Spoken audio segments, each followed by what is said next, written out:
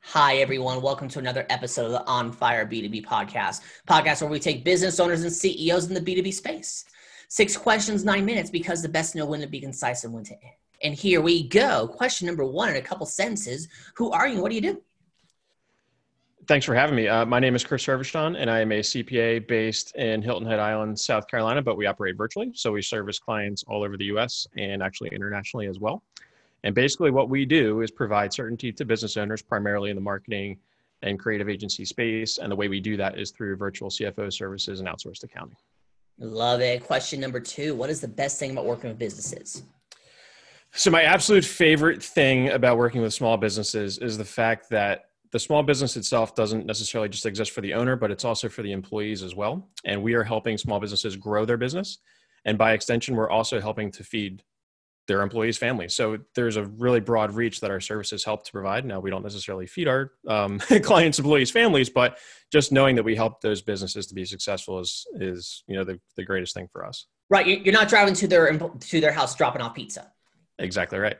There we go. Question number 3. I'm hearing from other top executives that getting in front of decision makers is a challenge. What are your thoughts? It absolutely is. Decision makers in organizations are bombarded all day, every day by all sorts of stuff, requests, information, emails, and on and on and on it goes.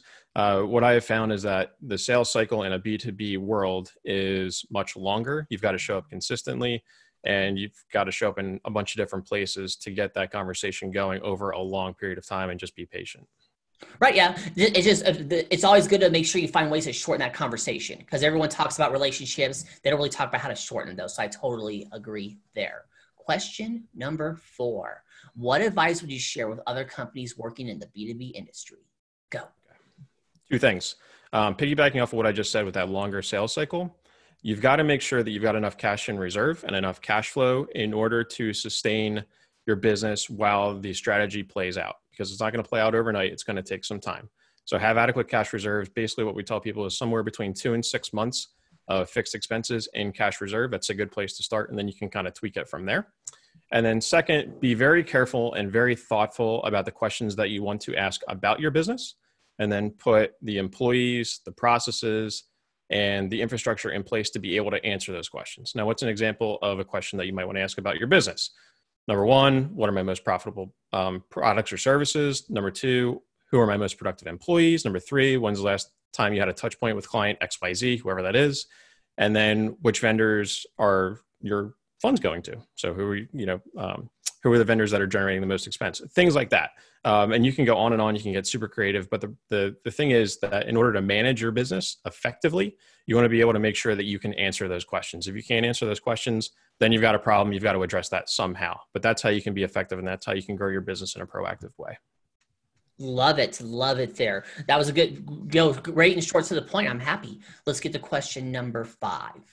What other top CEOs and business owners in the B2B industry, like yourself, would you like to acknowledge as a leader and should be a guest on my podcast?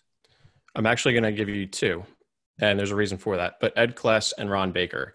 Ron Baker was the primary author of Implementing Value-Based Pricing. That is a great book. It's a book that I tell my clients that they should pick up and read, because it helps them to, get out of that whole, well, we got to bill by the hour. We're not getting enough value for our product or our service, that sort of thing. It really addresses that in a very meaningful way.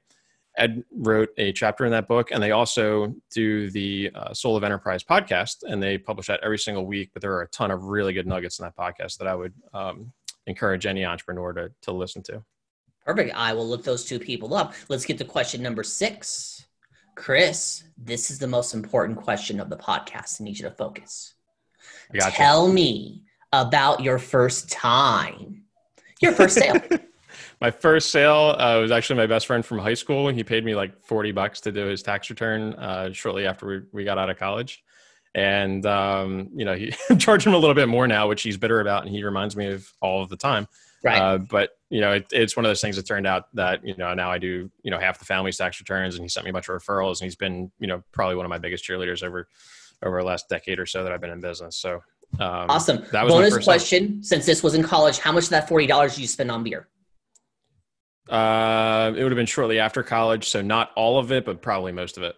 There you go. Love the answer there. So, Chris, you now have 4 minutes and 13 seconds left. This is promo time. You can ask me a question. You can talk about the weather. Or since the best know when to be concise and when to end, we can end early. Go. Okay, let's do this. Let me ask you a question. Done. What would your answer to number 4 be? To number 4 to be there is my answer for number 4. Ooh, put me on the spot there. I love it there. I think my big thing would be is look at how much time you're spending on relationship building and see what you can do to decrease that time. And what I'm saying here is depending on the product or service, like you're doing $1,000 sale, you're not going to spend 60 hours with the person building the relationship. Absolutely. So that part there. So look at what you can do to while build relationships, but do it in a faster fashion. But then again, also don't do it to where I look at you and say, instead of calling you Chris, I call you podcast number 338. Probably wouldn't be a good relationship if I constantly called you that number. That's exactly right. So that's what I would put. And you have Awesome. 3 minutes and 15 seconds left. Is there anything else you want to add or promo time or we can end early? I will do just a couple of seconds of promo time, but I did mention cash reserves and how you should be somewhere between 2 and 6 months. We've got a really handy cash reserve calculator on our website, betterwaycpa.com. Cash reserves, you'll find it. But it helps to nail down exactly where you should be between that 2 and 6 months, because that is a qualitative thing. It's not necessarily a quantitative thing. And what we've tried to do is turn that qualitative thing into a quantitative thing. That's number 1. And then also we've got an ebook out fairly recently about going from freelancer to agency owner. A lot of good information in there. And so hope that folks check that out as well. Boom, you pulled it off. 6 questions, 9 minutes, because the best know when to be concise and when to end. Your website, say it. betterwaycpa.com. In the description, it's magic. There we go. Chris, thank you so much for being on. Tip of the hat to you. Thanks so much, Bob. You're welcome. And everyone else watching or listening, make sure you check out more episodes of the On Fire B2B podcast. My name is Bob Clark. You all have a good day now. Talk to you later. Bye.